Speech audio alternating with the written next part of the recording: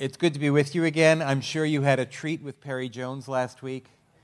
Perry is a preacher's preacher. It doesn't get much better than him. And I could listen to him sermon after sermon. And interestingly, I had some technical difficulties at home getting ready for this sermon.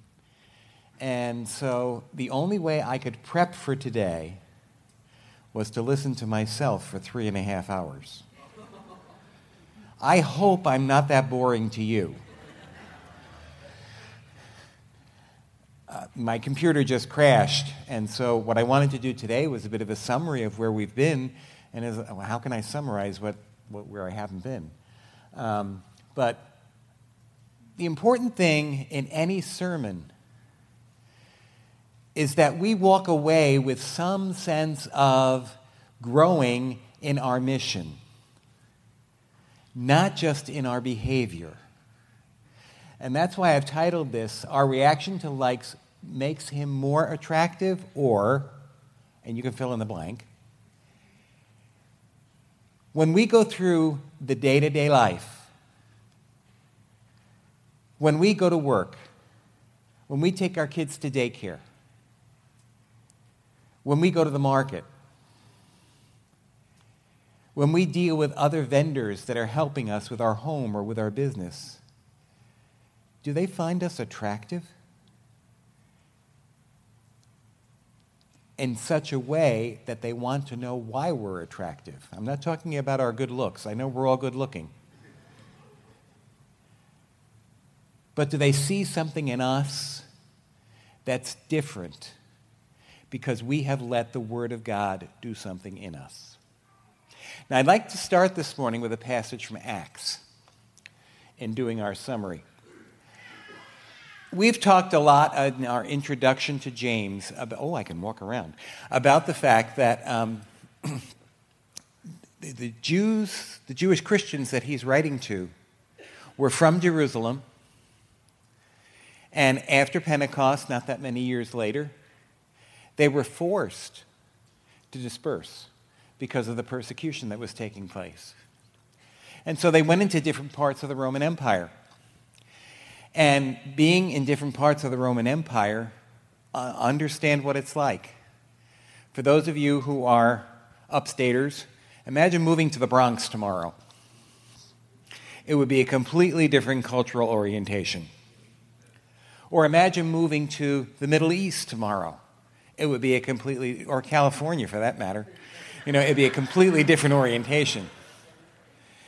And so this passage summarized what the believers were experiencing before they went and were dispersed, and what God was equipping them with that they needed to take with them. The persecution was not, God didn't realize that was going to happen, so he had to come up with a solution. He knew it was going to happen. It was the very tool in his hands that caused the gospel to spread and the kingdom of God to be announced. So let's look at this. Those who believed what Peter said were baptized and added to the church that day about 3,000. Man, wouldn't you like a revival like that? And understand something. Biblically, in that time in history, when they said 3,000, they were only counting the men. Sorry. It was a different time. So there were at least 6,000 plus children in a family who came to the Lord in that short period of time. That day, that's a very short period of time, about all the believers devoted themselves to the apostles' teaching and to fellowship and to sharing in meals, including the Lord's Supper, and to prayer. A deep sense of awe came over them all, and the apostles performed many miraculous signs and wonders. And all the believers lived in a wonderful harmony, holding everything in common. They sold whatever they owned and pooled their resources so that each person's need was met. They followed a daily discipline of worship in the temple, followed by meals at home, every meal a celebration, exuberant and joyful. As they praised God, people in general liked what they saw. Every day their number grew as God added to those who were being saved. How many of you would like to live like that? That's what, try to get inside of this. Wrap your head around it.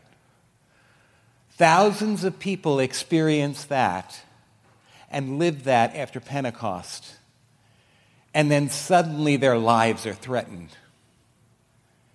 And suddenly they have to leave their homes, and they have to leave the culture that they're familiar with, and they become the minority in a different land. And so, God equipped them so that they could take all of that with them. And God equipped them through James, who was the head of the Jerusalem church, addressing the matters that needed to be addressed because they were God's people in a foreign land. And that's what I want to summarize this morning. But I want to put it in a context. You know, we all have had glory days at some point, whether it was our own personal salvation experience or whether we were a part of a revival or a renewal that was going on in the church. We've all had that. But it tends to be just a splash in the pan, doesn't it? Unless you understand that God does it for a reason. And He does it for what lies ahead. And He does it to advance the kingdom. And He does it to build the church. And that we are always a people on mission. We are not just being sanctified. We are being sanctified for the sake of the kingdom and the advance of the kingdom and the preaching of the word and the preaching of the mission, understanding that this should be our lifestyle no matter where we are. Just think about that. You go in someplace else, into a foreign land, you grow so dependent on one another and the fellowship that you share and the meals that you share and the worship that you share because nobody else is doing that and they're even criticizing you for doing it. Well, that's so important. What about now? Is our fellowship with one another that much of a priority? Is our worship together that much of a priority? If we suddenly announce that there's going to be a Wednesday worship service and a Sunday worship service, would everybody come because we just love being together? Do we have an open door on our house for anyone who might stop by for a meal? Member of the church or not a member of the church? You see, Christianity is not only relational with God, it's relational with one another, and it's a lifestyle. And that's the lifestyle that God wants to enable in us. So, in that context of what they had experienced and what they were experiencing now, James talks about these topics. And I was very surprised to realize we only did the first chapter and there were 16 different topics. Don't worry, I'm not going to preach on all of them this morning. But you notice I asked you in your bulletin to circle the 2 or 3 things that God kind of addressed with you right away while we've been going through this series. But I also want you to be open to what God might want to continue to address today. Because we're not done. And He's not done with us. We talked about trials and the difference between trials and temptation. And testing and temptation. Temptation is the enticement to sin. It's authored by the enemy and by our flesh. Trials are the circumstances of life that give us an opportunity for faith. That give us an opportunity to respond to God and respond to one another in a greater way. Do you know we test one another? Do you know my personality tests you? Do you know as husbands and wives we test one another? And that's an invitation to faith. I tell my wife all the time, have faith in me. And more than that, have faith in God that it's going to change. We talked about endurance. You know, we are a very quick society. Everything happens quickly. Nothing is long-term, whether it's a business, whether it's a neighborhood, whether it's a building, whatever it is. Now, and we get on our phones and, you know, we can get anything right away. But James talks about enduring, meaning when you're having hard times, it might not be over right away. And the key there is looking at God, what are you doing in the midst of that? Who are you making me? What are you trying to get out of me, and what are you trying to put into me when I'm in that time of trial and I'm in that time of endurance? Endurance goes along with perseverance. Endurance is kind of, and perseverance is, I'm not going to give up. We must persevere, but not just because we're under some kind of trial. We must persevere in our relationship with God no matter what the circumstances are that we find ourselves in. We must persevere in proclaiming the importance and the value and the power of the kingdom of God, no matter what circumstances we find ourselves in. No matter who you are and what you're experiencing, I want you to know this morning that you have a message and you have a mission because you are in Christ, and He will not waste any opportunity that He puts you into. You are His best. And the more we recognize that and stop judging ourselves by worldly standards, the more opportunities we will have. The more opportunities we will have to make Him attractive. James spoke about wisdom. Wisdom is simply, how do I apply the knowledge that I have? We are a knowledge-oriented society, but if we don't know how to use it, it can be a power of destruction. And we see places in our own society where knowledge is destructive. But wisdom, and wisdom from God, shows us how to use that knowledge in such a way that we make a difference in a positive fashion and make Christ more attractive. Single-mindedness. We live in a society that's full of distractions, don't we? I'm an ADD guy. I have to take medication. I am so easily distracted. Ask anybody who knows me. I can be talking to you about one thing and then a thought goes through my head. Or I used to have a real problem before I had medication. I'd have to prepare a Sunday message, and I would kind of circle around my desk. And it was just very hard for me to focus in and sit down. And then I would sit down, I would start the sermon, and oh, we need oranges. And I was off to Price Chopper. We need to not let the distractions of life in such a way that we are not on mark for the mission. Poverty and wealth. Poverty and wealth. When I say those two words, we right away think of a class, don't we? That's not what the Bible talks about. The Bible talks about the circumstance that people find themselves in. If you're wealthy, it's for a reason. If you're poor, it's for a reason.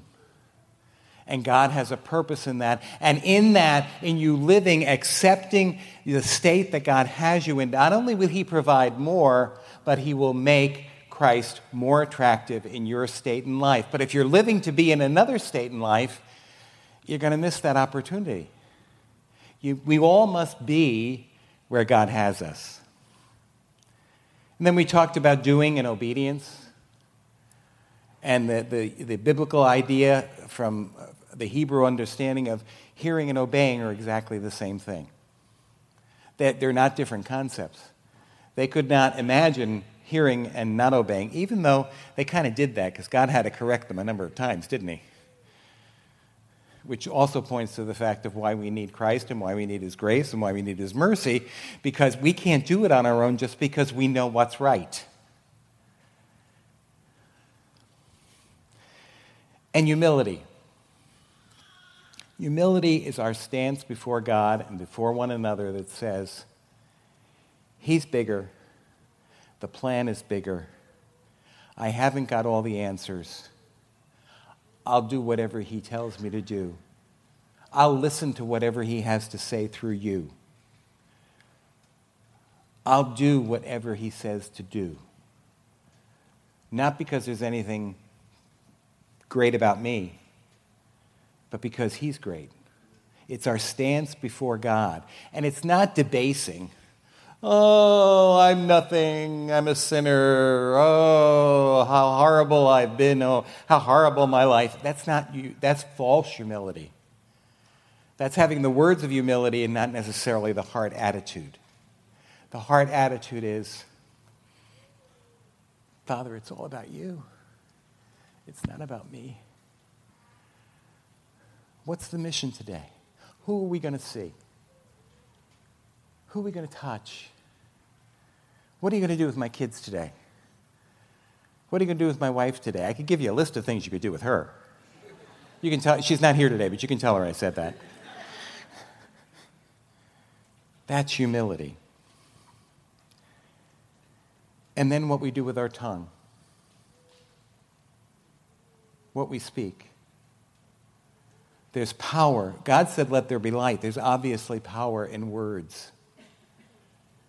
And when we speak, there's power. So why go over this summary? Why? Because I want to stir you up to the fact that God might still be working on some of this in us.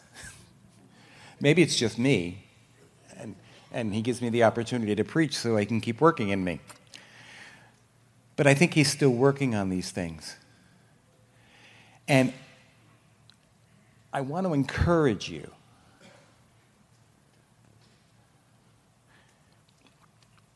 to think about, how do you make Christ attractive? You want to go to the next slide, Tim? Is he welcoming because people have met you?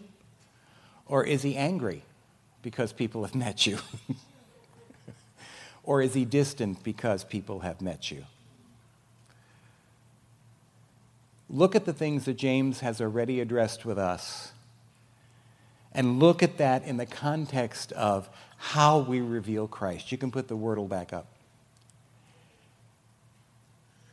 Look at it that way. These things say something not only to us, but to the world about who we are and what we're about. And again, you know, I say this often. I'm not condemning me or anybody else because I don't handle all those things correctly.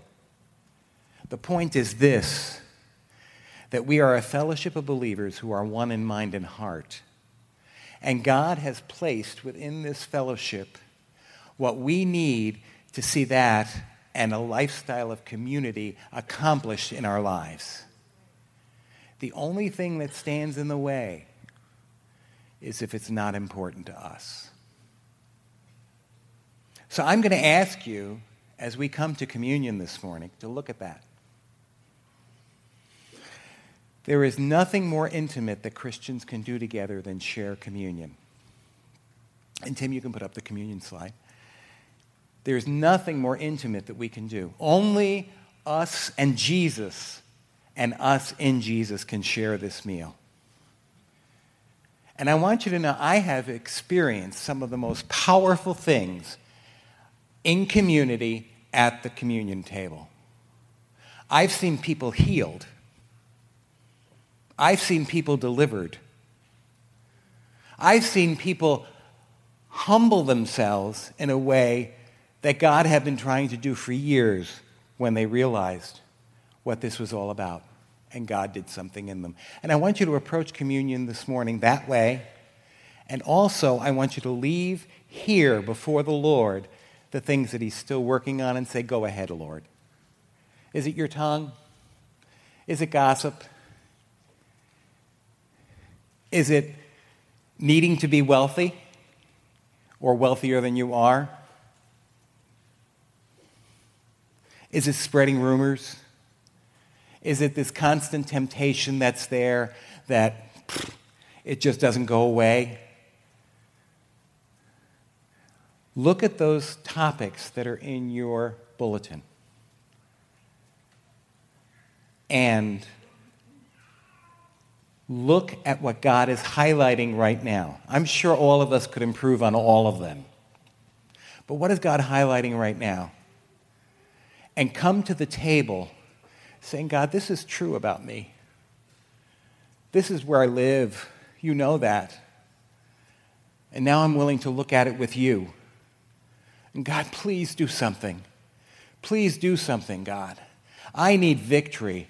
I need freedom. I need deliverance, not just so that I'm better, but because I can't tell other people about what you've done if I'm not willing to let you do it to begin with.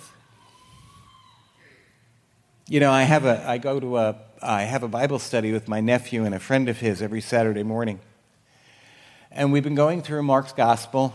We stopped at the Last Supper, went through John's discourse, and yesterday we went back to Mark's Gospel and talked about the crucifixion. And as we were talking about that, I couldn't talk about it without tears.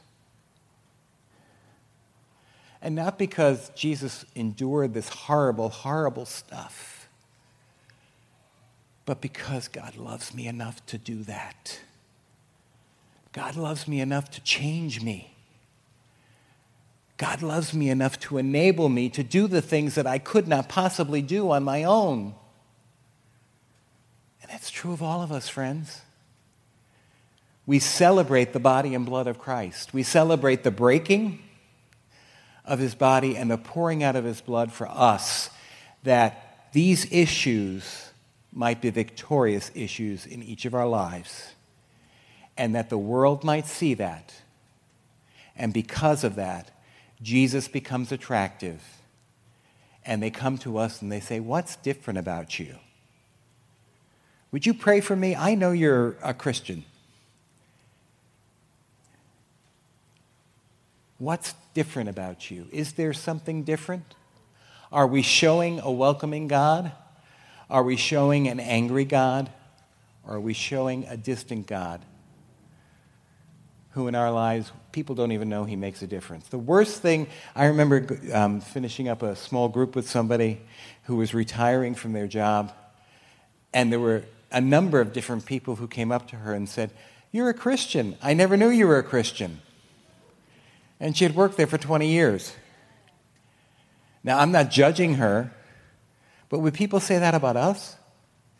And I'm not saying we have to hit people over the head with the Bible. I'm just saying, do we look more like Jesus than the people who don't know him? Because we've allowed God to deal with these issues in our life. So come to the table this morning knowing that he welcomes us and he wants to allow the word that he spoke through his servant James to become real in each of our lives.